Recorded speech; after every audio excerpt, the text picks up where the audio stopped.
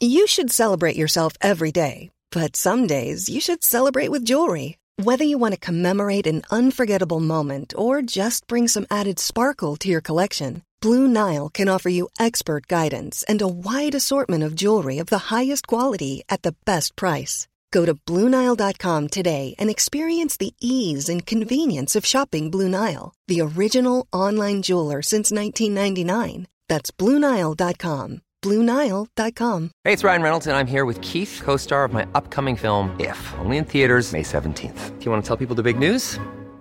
All right, I'll do it. Sign up now and you'll get unlimited for $15 a month and 6 months of Paramount Plus Essential Plan on us. MintMobile.com/switch. Upfront payment of $45 equivalent to $15 per month. Unlimited over 40 gigabytes per month. Face lower speeds. Videos at 480p. Active Mint customers by 531.24 get 6 months of Paramount Plus Essential Plan. Auto renews after 6 months. Offer ends May 31st, 2024. Separate Paramount Plus registration required. Terms and conditions apply if rated PG. Hey, it's Paige DeSorbo from Giggly Squad. High quality fashion without the price tag. Say hello to Quince. I'm snagging high-end essentials like cozy cashmere sweaters, sleek leather jackets, fine jewelry, and so much more. With Quince being 50 to 80% less than similar brands. And they partner with factories that prioritize safe, ethical, and responsible manufacturing. I love that. Luxury quality within reach. Go to quince.com/style to get free shipping and 365-day returns on your next order. Quince.com/style. Hello, guys and girls. The program you are about to hear will be both fun and educational, but it is not a substitute for medical advice. Although we are doctors, we are not your doctors.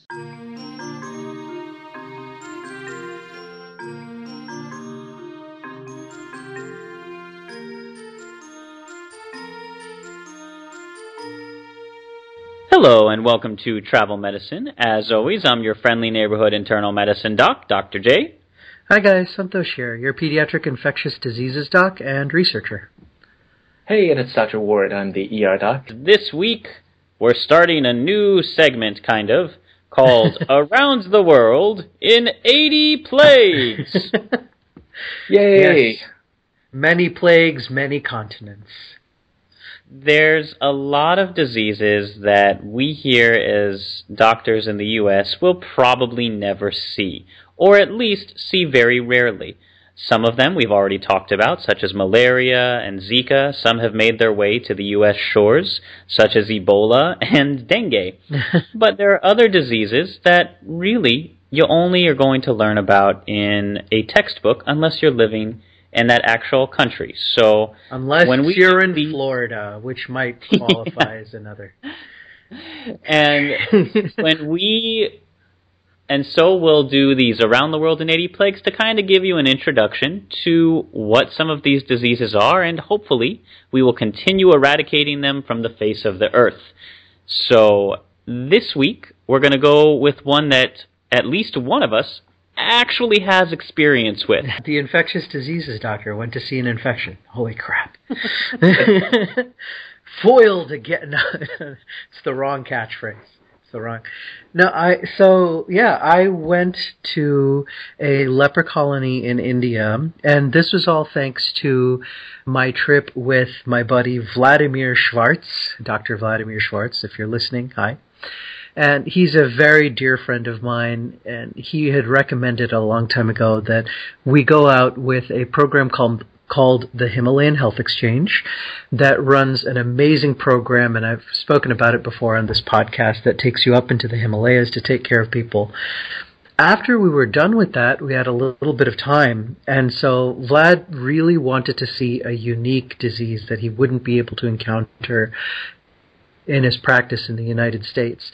And he's a neurologist, and he's fascinated by anything which will affect the nerves. So one of the most prevalent diseases which does affect the nerves, specifically the peripheral nerves, is leprosy. So Vladimir was able to contact a physician who had a clinic up in the hills, and this physician opened his doors and said, yes, please come on in and we will introduce you to our patients and you can walk around and see what we do here, and we will discuss everything about the treatment, prevention, and eventually eradication of leprosy.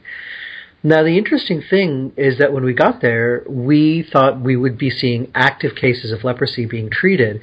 That's not what we saw at all. As with much of the world, leprosy is all but eradicated in northern India.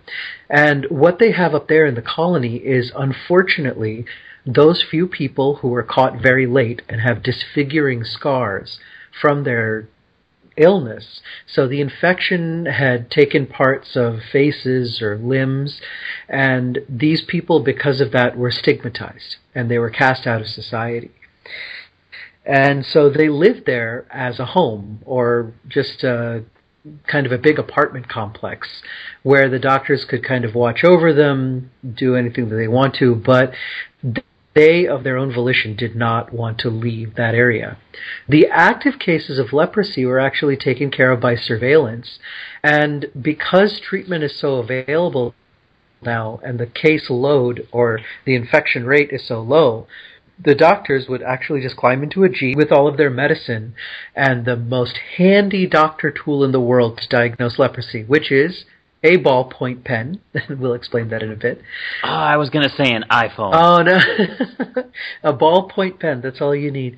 And they would go out, they would treat the people in their home and do what's called directly observed therapy, or DOT. This is where they'd watch the people take their meds, and then they'd come on back. So they actually hadn't had a new case of leprosy which needed treatment in the actual hospital in a very, very long time. But it was a very interesting experience, and more so than learning all about the infection and the illness, it was much more interesting to talk to the people about the stigma behind leprosy and why that stigma is still around. There are places, actually, even throughout India, where there are people who are being employed who previously had leprosy and who have a lost limb or disfiguring scars, and they don't have any other place to work in society. But there are foundations that are being set up that said, no, we want you to come and work for us and have a life.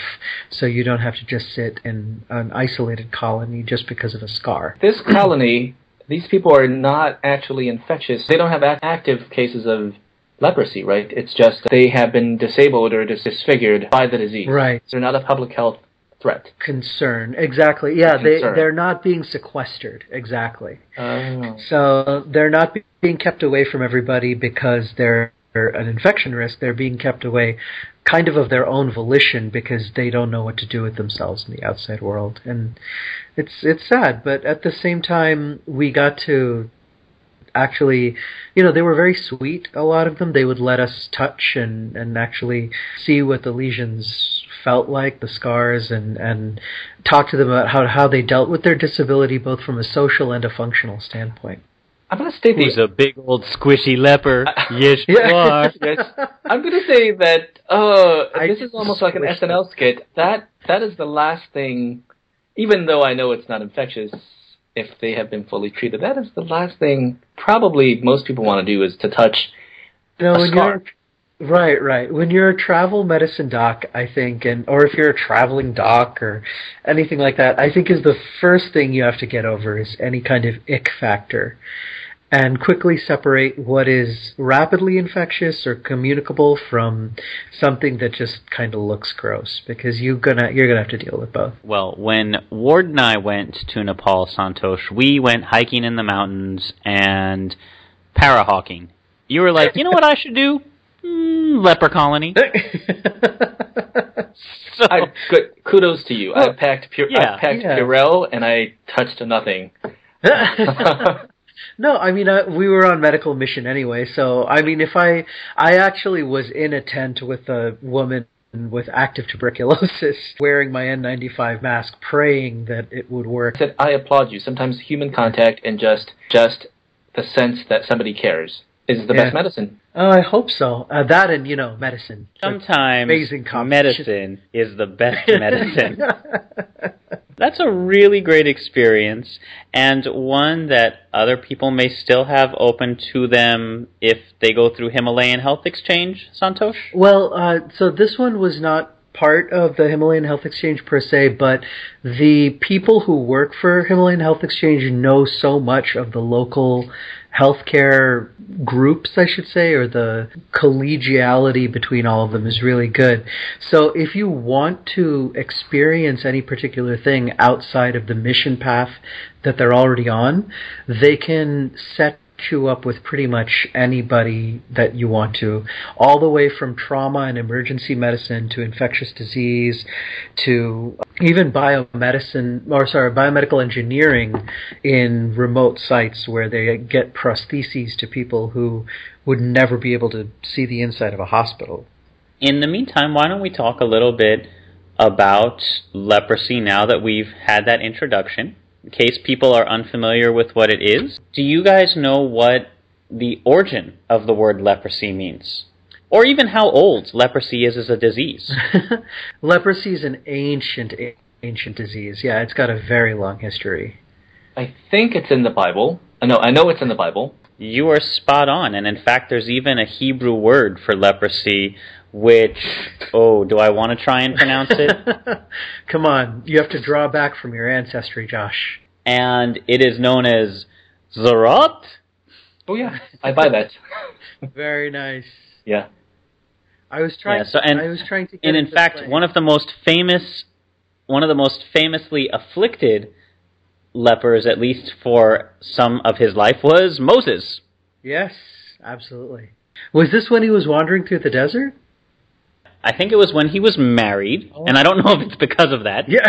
But it says both Moses and Miriam, in the King James translation of the Bible, right, both Moses and Miriam suffered from leprosy at some point in their lives. But it sounds like the Zarat, which is spelled Tzaraat, is not the same as what we traditionally think of as leprosy. It was a skin disease that could take many different forms, and in particularly bad cases could manifest on somebody's clothing, belongings, and house in addition to the skin. So this was caused by sin. So it was part medical condition, part spiritual pathology. Sure. And there are two chapters of the book of Leviticus that are devoted to dealing with somebody who is afflicted with this condition. Okay, gotcha. So that is old. This condition has been known to humankind, as far as history goes. And that makes sense. Both of the mycobacteria that we know so well. So this is a cousin to tuberculosis. So Mycobacterium tuberculosis and Mycobacterium leprae are both ancient bacteria. I mean, these are old guys in the evolutionary history of bacterium. So, now, this does date back far, and it actually, before we even go to where the current strains that we know and love originated, do either of you know the etiology or the etymology of the word leprosy? I think I do, but only because of some well-placed show notes. Yeah, not before this show. I did not know that. Yeah. So it actually derives from the Latin word lepra, which means scaly, because those who are afflicted with leprosy often take on a very scaly type appearance to their skin, right, in an attempt to destigmatize the disease and help people who are afflicted with it from not becoming such social outcasts.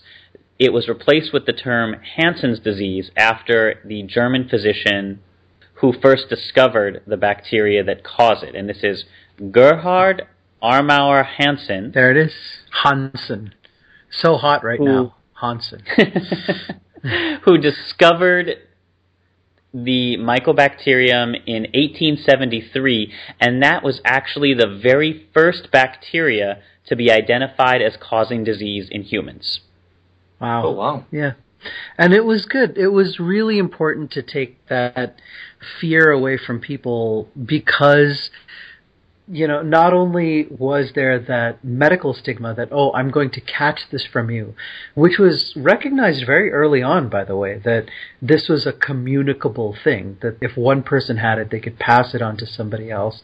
But there was that stigma of, oh, you've been afflicted with this by some supernatural being, whether that's God or whatever it is.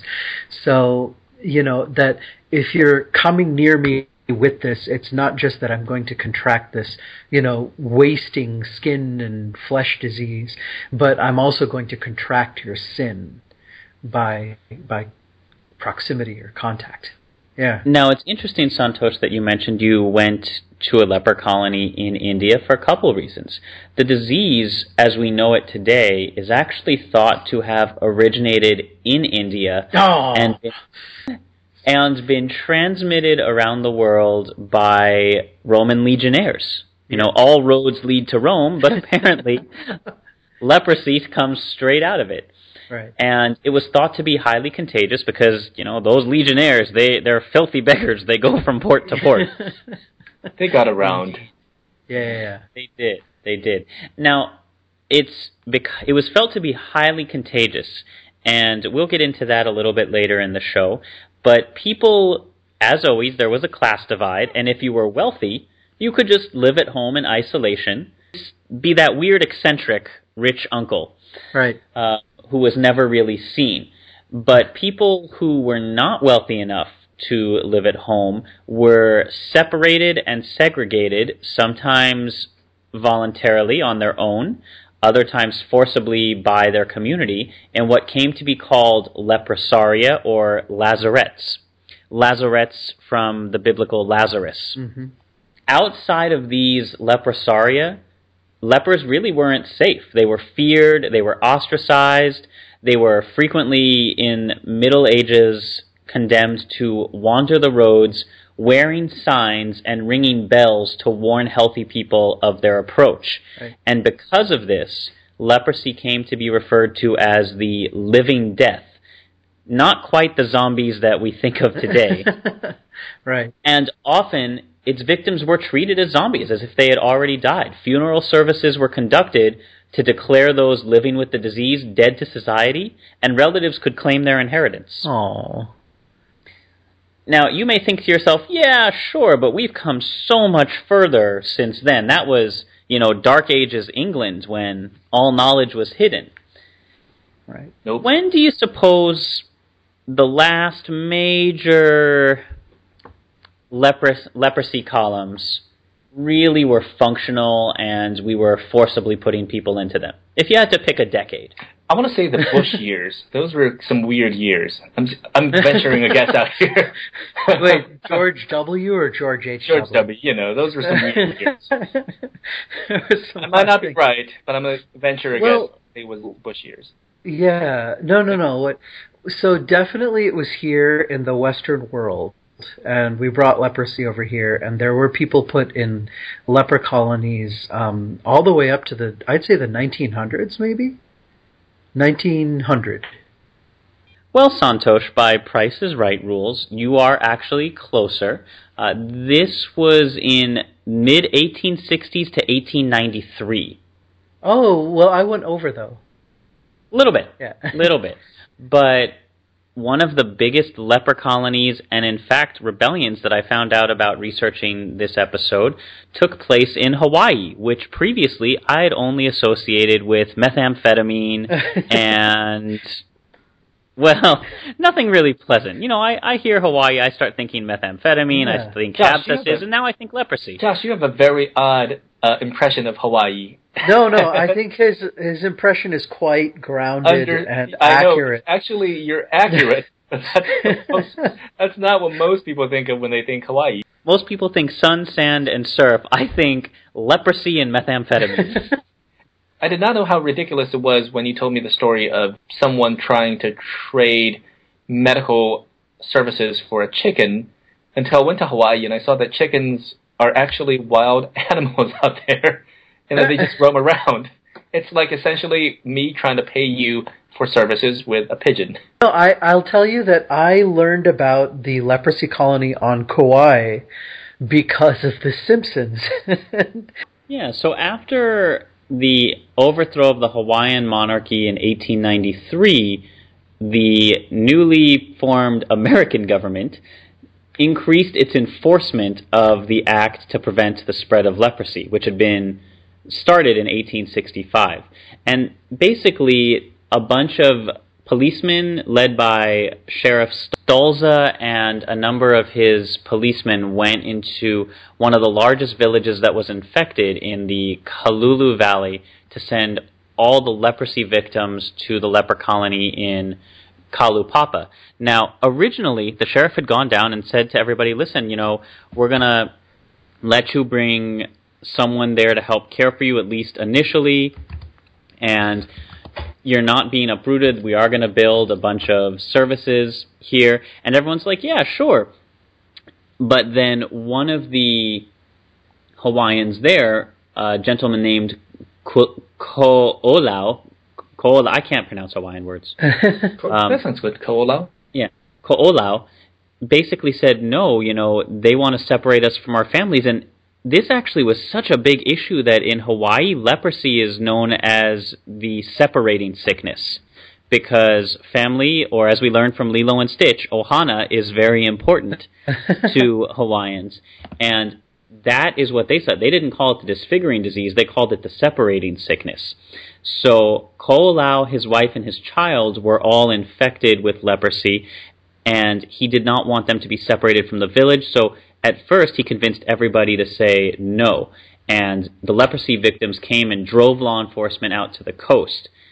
However, when the sheriff and his men started kind of fighting back, then Ko'olau said he didn't want his people or his fellow villagers to suffer, so he encouraged them all to go to the leper colony to be separated, because at least there would be other Hawaiians there. And he took his wife and his child and went hiding out in the mountains for about 20 years, just surviving from things that different people would leave for them.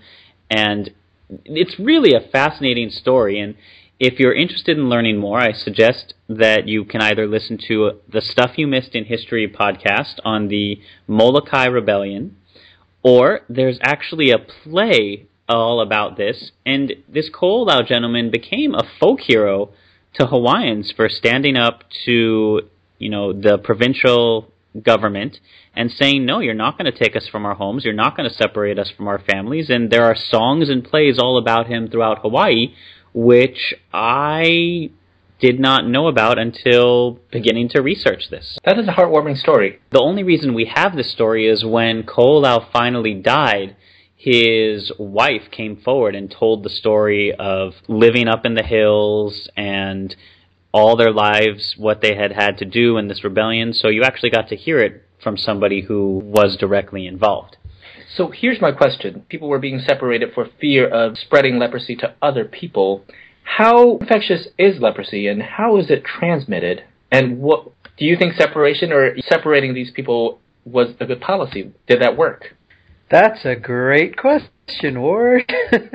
What an awesome Yeah, well, and before I let Santosh lead in with that, we're going to say that part of the reason that this happened is that for years and years the stigma has been that it is highly infectious, and our natural response to seeing somebody with that is disgust and revulsion. Right. But in Hawaii, because of this culture of ohana, they were not afflicted with revulsion, and they would still welcome these people in their communities in open arms. So, of course, when we came over and took over, we're like, ew, look at these backward savages. They don't even know to avoid people with these disgusting lesions. Right. And that's kind of why we were a bit harsh and said we have to separate them for their own good, because they clearly don't know what's going on. So, Santosh, infectious disease us away. Yeah. Thank you for that lovely introduction. So the epidemiology of leprosy and how it's transmitted really has to do with sanitation and very close contact. And this is not close contact the way we think of with common illnesses like a cold or a flu. And it's funny that we always talk about leprosy and historically how reviled people were. Oh my God, it's so horrible. But flu killed a lot more people than leprosy ever has. And it's much more communicable. For leprosy to kind of take hold, you need to be together in a very close, unsanitary environment for a long period of time. So, yes, husbands and wives, for instance, in very poor, socioeconomically destitute areas would trade leprosy with one another. The children could catch it. If you were older or if you have immunocompromised for any reason, then you could more easily catch leprosy. But, for instance, if you were taking care of these people, either from a healthcare standpoint or if you were a neighbor, your chances of catching leprosy from whoever had it was rather low. So it's by contact, right? It is by contact, yeah. So the bacillus, this tiny little bacteria, has to pass from person to person by touch. And it does also have to do with the type of leprosy that they have. And I know, Josh, we're going to get into this soon, but if they have a type of leprosy or a manifestation of leprosy where they have a lot of lesions and they're very active, then they're more infectious than someone who has a single patch on their skin. Aside from humans, you can catch leprosy from armadillos.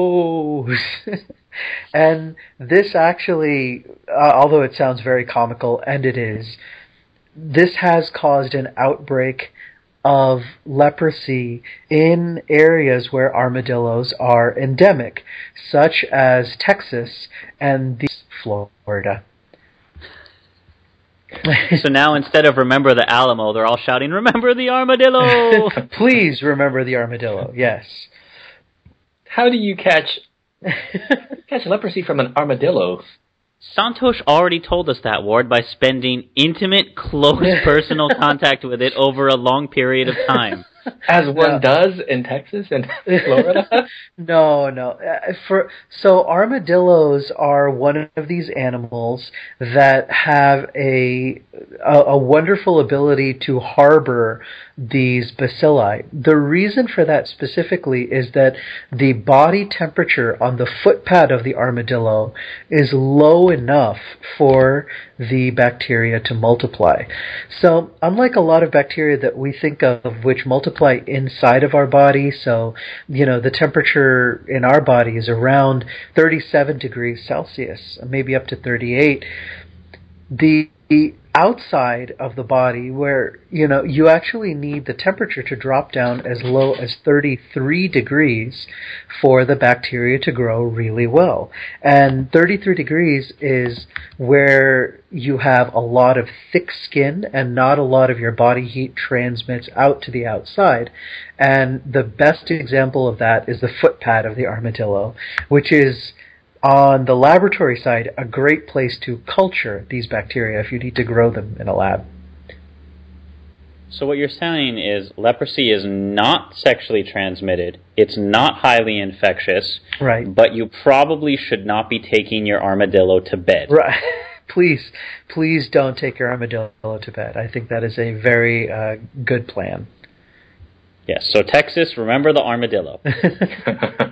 And Florida. Florida was one of the places where leprosy had a bit of an outbreak recently. How recently? I believe in the 2010s. We actually do see leprosy here in the United States, and most state health programs has a Hansen's disease division. So we do have it here. It is here in the United States, but we have these mini outbreaks whenever people touch things like armadillos, or if they're living in very isolated, that sounds so horrible, or if they're living in very isolated areas where they are crammed together, and one person could catch leprosy and certainly pass it on. So, housing or apartments. Like college dorms or... Well, college dorms are not as, and nursing homes are cleaned time and time again. Santosh, have you been to a nursing home? Have you been to a college dorm? Oh my God. Can I just say there was a college dorm at a University of California where there was a booger board. I know that sounds bad, and it really, really does, but honestly, we're talking about places where things are not cleaned at all, like 0, 0, 0 for years and years and years. And the bacteria has time to really fester and grow. I stand by Ward's college dorm. Booger board. Problem is, leprosy is actually a bit of a mystery. Experiments with mouse and armadillo models of the disease showed that you can transmit it through lining of the nose and breaks in the skin, but it's not through droplets, so it's not via the mouth, it's not via the lungs, you can't transmit it through unbroken skin, and although it can be produced in mice by exposing them to just live bacteria, it can't be transmitted from an infected mouse to an uninfected mouse. So people nowadays are no longer infectious after only 2 weeks of treatment. We still don't really fully understand how it actually gets from person to person. We just know that close contact and dirty conditions help to spread it once somebody has contracted it. Right.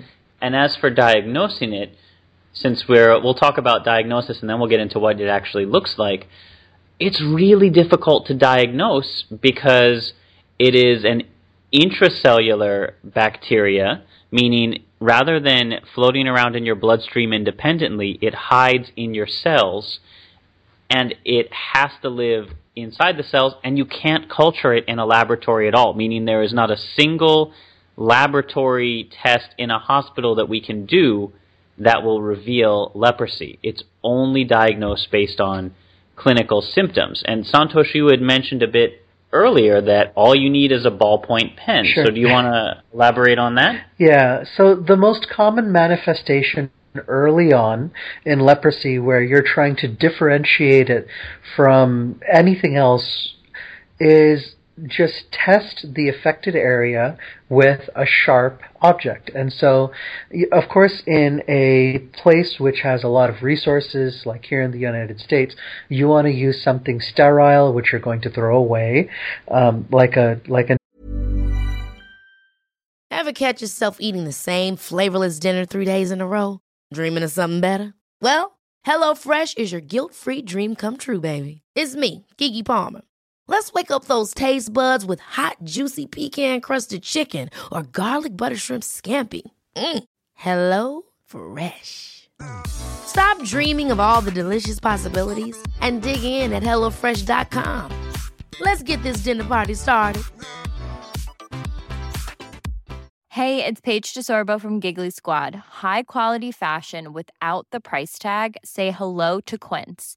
I'm snagging high-end essentials like cozy cashmere sweaters, sleek leather jackets, fine jewelry, and so much more. With Quince being 50 to 80% less than similar brands. And they partner with factories that prioritize safe, ethical, and responsible manufacturing. I love that. Luxury quality within reach. Go to quince.com/style to get free shipping and 365-day returns on your next order. Quince.com/style.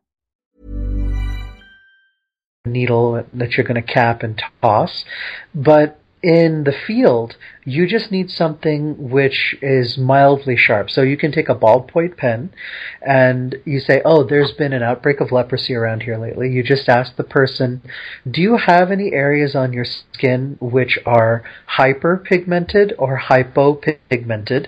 Usually the latter, so there's less pigment on the skin. And they say, oh, yes, I do. You mean like darker or lighter? Darker or lighter. So you'll see a light patch on the skin, very easy to tell with Indians. Ha! And then you just touch that with your ballpoint pen. And you help to pinpoint the area of infection? Well, if there has been destruction there from the bacteria, then the sensory nerves there will be deadened. So it will feel to them like nothing. So you'll ask them, can you tell if I'm poking with this pen, say on the shoulder or wherever this little patch is? And they'll say, no, I didn't feel that at all. Boom, you've made your diagnosis. Around the world nowadays, only 14 countries have about 95% of existing leprosy cases. Of these, the greatest number, still in India, with about just shy of 60%. And the next largest country is Brazil, with about 14%. And last but not least, Indonesia, with about 8%. Now, this is pretty significant because beginning in the 90s, the WHO set out on a campaign to eliminate and eradicate the disease. And since the beginning of that campaign, which we'll talk about, the prevalence or how much leprosy you see around the world now has decreased by 90%. So in the 1980s, millions of new cases were being reported. And in 2001, only 760,000 cases were reported. And by 2008, only about 250,000 new cases. So from millions down to 250,000 in the span of 15-20 years is pretty impressive for getting rid of a disease. Right, and this has to do with all of the factors that we've talked about so far, in that the disease is poorly communicable, it's hard to pass on, it's pretty easily recognized, and once it's contracted, with a couple of exceptions here and there, it moves rather slow. So this isn't one of these things where day one you have leprosy, day two your nose falls off. It is a slowly progressive and in its early phases imminently treatable disease. Santosh, I'm so glad that you mentioned your nose dropping off because why don't we talk a little bit about what leprosy actually looks like? So, of course, when you say, oh, somebody has leprosy, the first thing you think of is pieces of somebody, pieces of somebody falling off.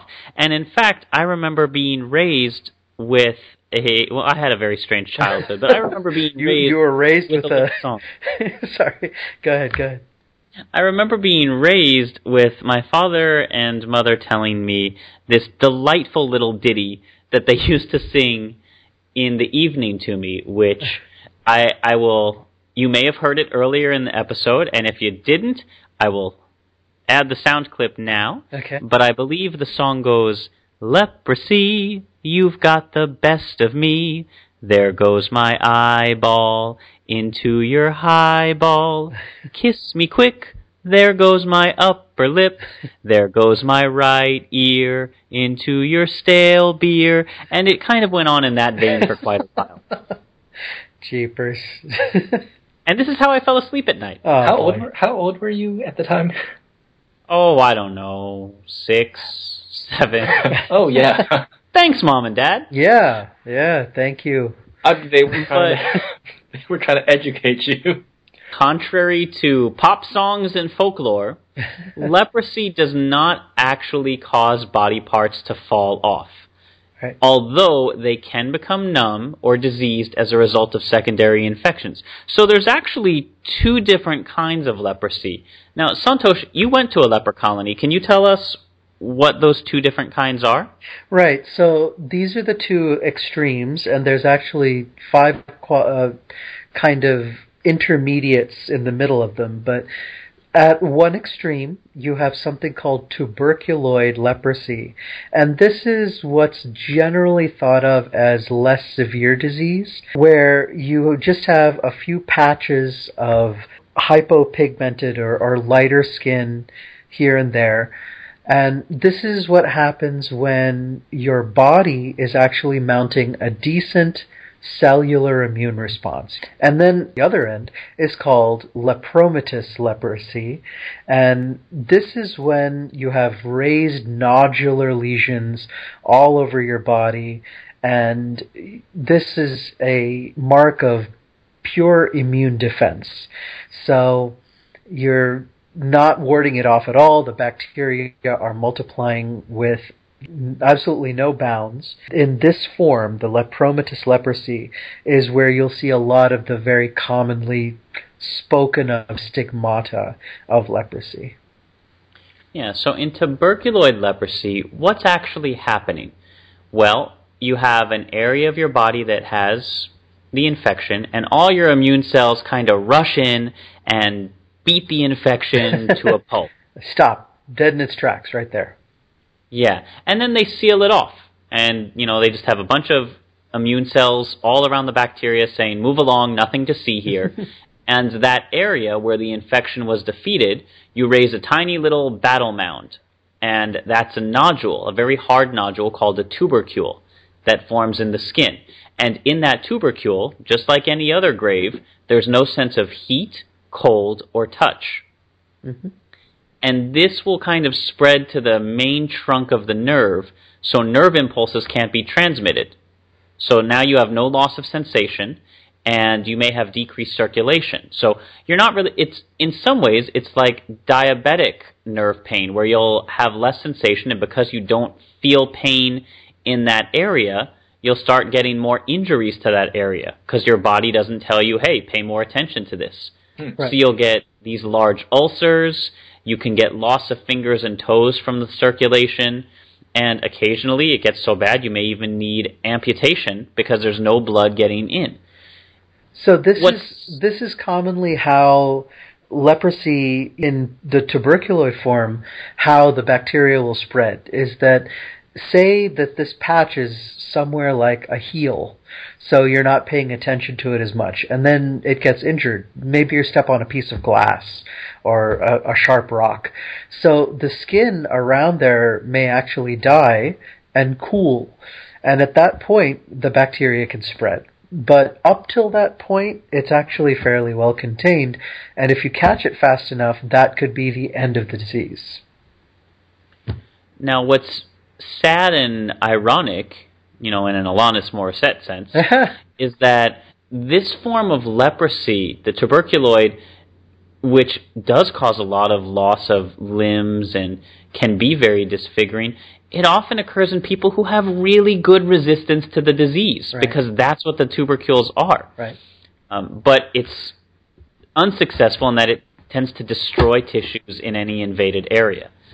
Now, the second kind that Santosh was mentioning, lepromatous leprosy, has your body can't really mount a defense, so the bacteria run through your skin freely, all over the place, and one of their favorite areas to hang out is the face, and it will start to cause thickening of the skin, and people who develop this kind often are said to have a leonine appearance because their face gets wrinkled in the same way that a lion's does. Right. So they get that thickness over the nose and over the lips, and they'll look like a lion. They'll look like Mufasa.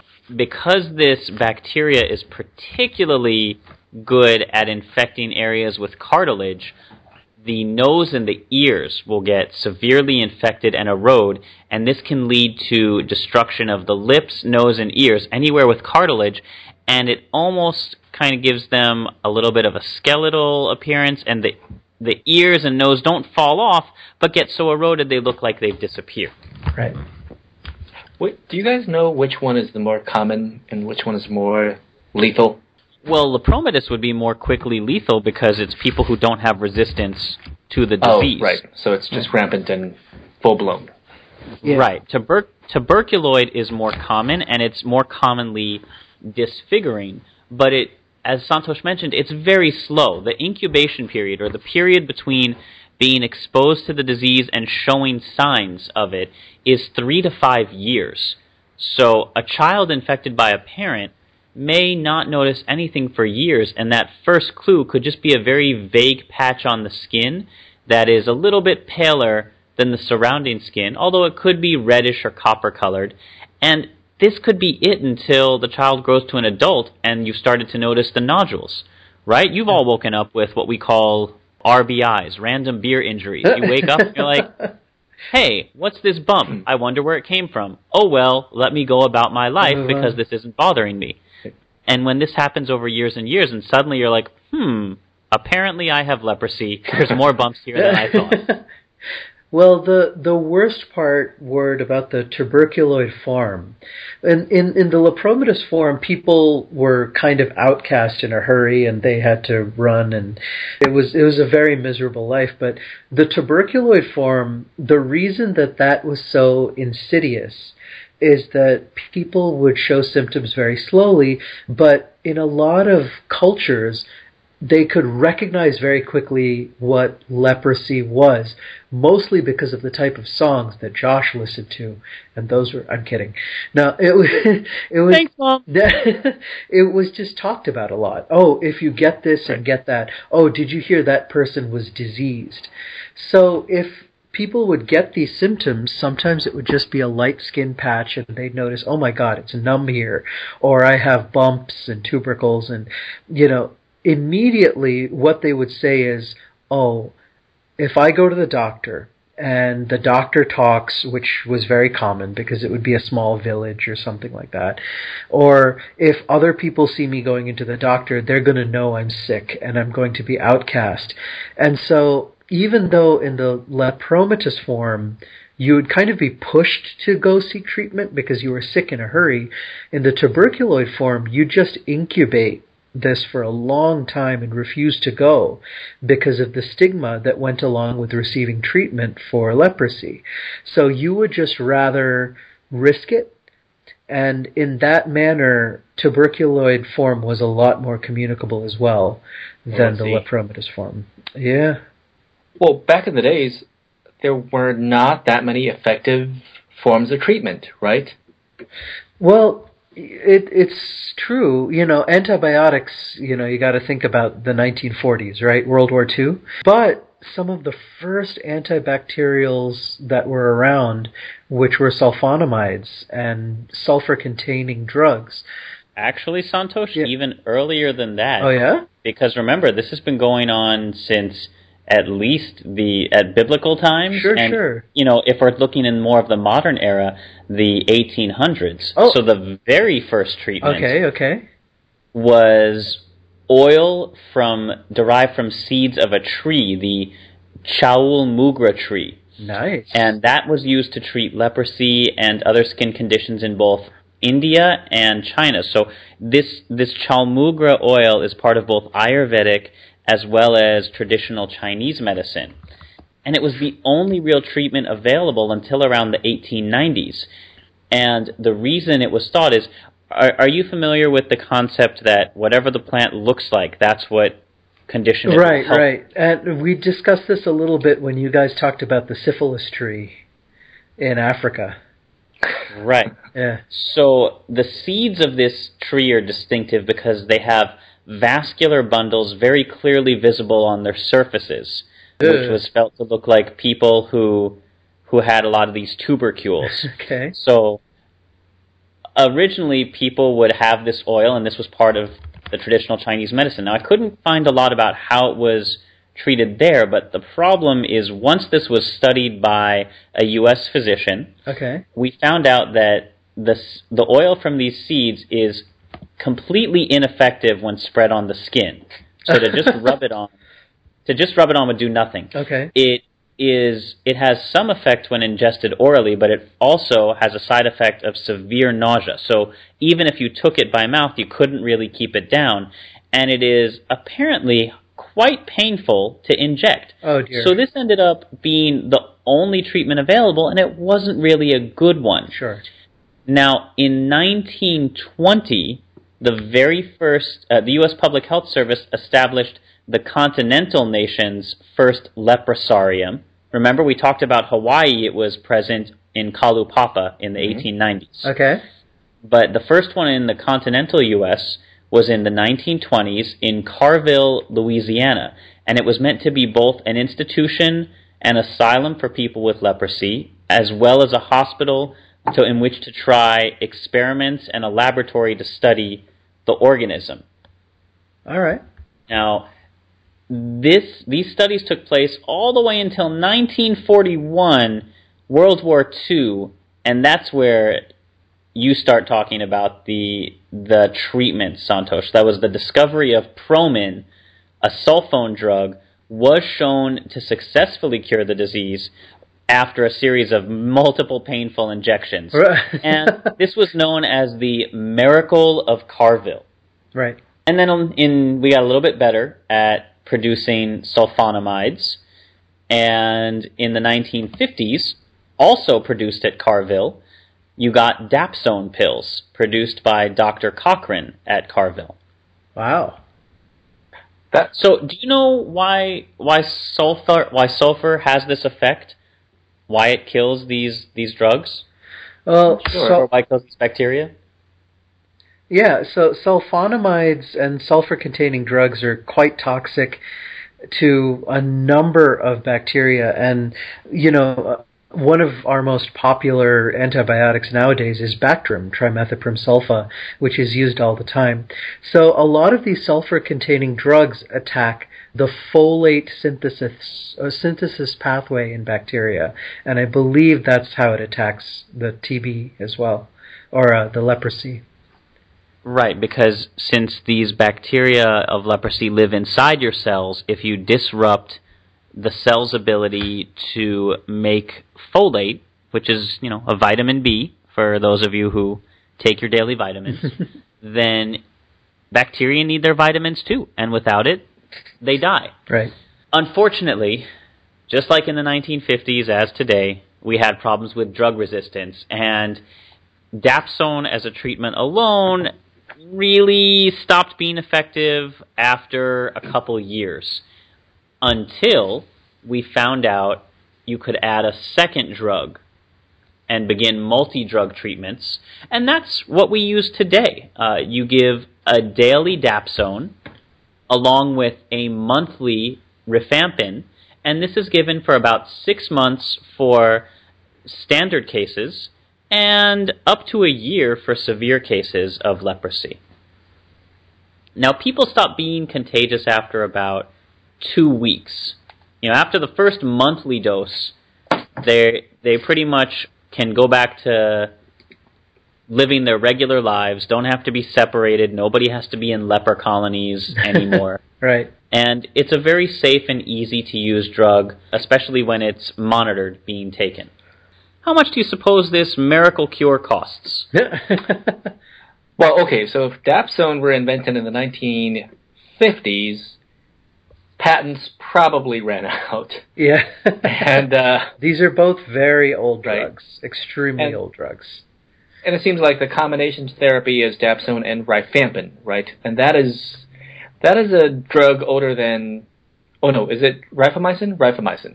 You can actually use a few of the rifamycins, but in this country, rifampin is the most commonly used one. That is a drug older than I am, so I'm going to guess that they are inexpensive to produce. Well, if it's done through the public health, I think right now it's close to free. Yeah, so production to the patient I can't answer, but you're right. It's pretty much free. Because beginning in 1995, the World Health Organization, with surprisingly the aid of Japan's Nippon Foundation, just supplied all endemic countries, or countries where the disease just naturally existed, with free multi-drug treatment in calendar blister packs. And what's a calendar pack? You can think of it as those little birth control rings. You punch out the pill every day, you take it, and when the package is empty, you finish the course. That's it. Every country that had leprosy running rampant with free multi-drug treatment, and it was provided through the government's Ministry of Health. This ended in 2000 and was renewed, so they got it free again all the way up to 2005, and that was with help from donations from the manufacturer Novartis. And the latest agreement signed between this drug company and the World Health Organization was in 2010, and that gives free rifampin and Dapsone to all countries until the end of 2015. So pretty much, as long as your government is not so horribly corrupt that it refuses to give these out, you can be treated for leprosy for free. So why India still has such a huge number of the world's leper population is a bit of a mystery to me. No, the truth of the matter is you're trying to get to the last few people who still hold on to stigma and that kind of a thing, and you're trying to root out those last groups of people who do not believe in seeking treatment for this. The other obstacles are places which are exceedingly hard to get to, like up in the mountains or in the thick of the jungle. Can I just say that leprosy is that's kind of a disease as old as time, right? Its cousin tuberculosis, which is it's closely related to, also a disease almost as old as time. Right. And it kind of gets at the very fabric of, I don't know, human societies, right? Because tuberculosis, we also used to have colonies of tuberculosis colonies where we separate and segregate people into, these groups where they have this condition, so they have to be protected, as well as the rest of the people have to be protected from them. Right. In fact, in the United States, TB, I think the last TB colonies have been, I know somebody whose mother actually was sent to a TB colony/camp. Right. Here in the United States, on the eastern seaboard. Yeah, you're talking about the 1950s. Absolutely. Yeah. And the way it works is it is a sense of community and identity. It's weird. It's like if you're in that leper colony, you belong to a community of all of its own, with its own rules and own expectations. And it's weird that that person told me that his mother felt like while she was in this TB colony, she felt more like part of the community than when she was back in her own life. Yeah. And I'm sure those are some of the barriers to getting to that last pocket of people who are afflicted with leprosy. It is a lot of it. It is the social stigma. Mm-hmm. Oh yeah. The quarantine next door. Quarantine next door. Exactly. It is. It totally is. And interestingly enough, one of the other things I learned researching this. Now, you guys know we've promoted Radiolab a lot on this show, and I'm hoping if I say it enough, one day Jad or Robert will listen to us and give a little bit of love back. But on an episode of Radiolab called No Place Like Home, they talk about a gentleman who was sentenced to minimum security prison in Carville, Louisiana. And this is at the time that it was still a leper colony. So you had convicts and lepers hanging out, living side by side. Right. And it's a fascinating story, and I encourage anyone who is interested in learning more about the human side of leprosy to listen to both No Place Like Home on either Snap Judgment or Radiolab, and to listen to Ko'olau and the Molokai Rebellion on Stuff You Missed in History Class. And we've covered both of those here about real cases of people still living with leprosy and how it affected people. Because even though it's an ancient disease, it's still around today, and that in and of itself makes it pretty darn fascinating and an excellent place to start as we move around the world in 80 plagues. Plague 1 down. Plague 1, check. 79 to go. We set a hot air balloon down in India, and now we're going to be back here many times. Yeah, I think we are going to come back to India a lot. Yeah. I'm going to get a multiple visa. Yeah, I love my homeland. I really, really do. But so many diseases. Yeah. Do any of you have a Just the Tip? We haven't done that for a while. I can actually wrap it up. I know I started it off, but I can also wrap it up with another stop on the Himalayan Health Exchange tour. Give us a tip. Okay. Yeah. Take us home, Santo.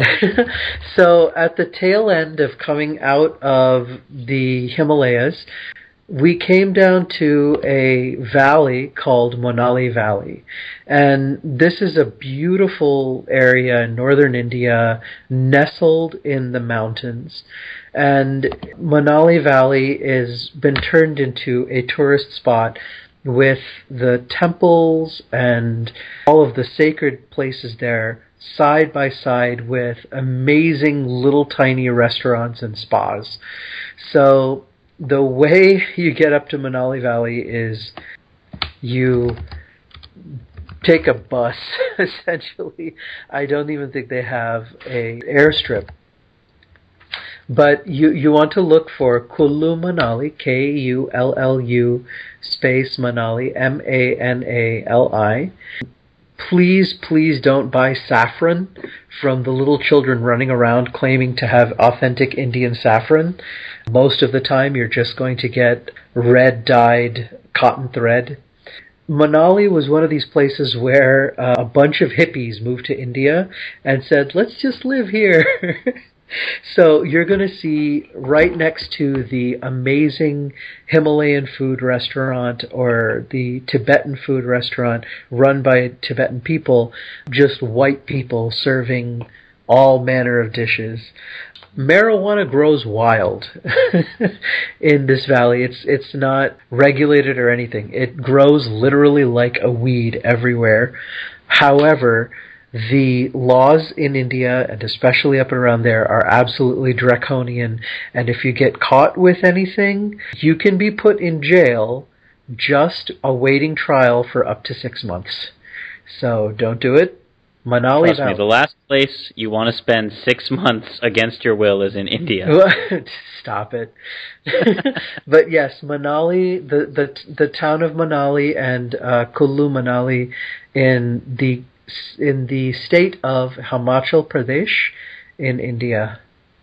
Now, is that on the way from the Himalayas down to, I don't know, any of the major tourist destinations? This is at the foothills of the Himalayas. So if you would like to see India, but are more comfortable with white people than Indians, go check out the valley. You can. Yeah, this is all the way up north. It is absolutely beautiful, very peaceful. It is a tourist spot for many Indians as well, too. So that sounds lovely. That's like Fremont in India. So that concludes this week's episode. Join us next time for another journal club or maybe another plague. Who knows? Certainly not me, because I haven't bothered to write show notes yet. As always, we love to hear your feedback. Please leave us any comments, questions, or concerns. On Twitter, I'm at Dr. J Comedy. Santosh is at Toshifro. Ward is at Travel and Medicine. You can also visit our Facebook page at facebook.com/Travel Medicine Podcast. Our music is composed by Rachel Leisure. Thanks so much for joining us so far, you guys. We're having a fantastic time with doing this. Yay. We really are. We love you fans, and please keep, as always, visiting the CDC, and in this case, also visit the National Hansen's Disease Project, the NHDP, and you can learn all about Hansen's disease, and visit your local library, because you should. And after that, before you visit the local library, rate us on iTunes. Oh, totally, yeah. Send us some feedback. Negative? Yeah, or rate us on iTunes at your local library. Because that's how other people find us and how we keep the show going. And until next time, guys, as always, happy travels. Bye. Travels.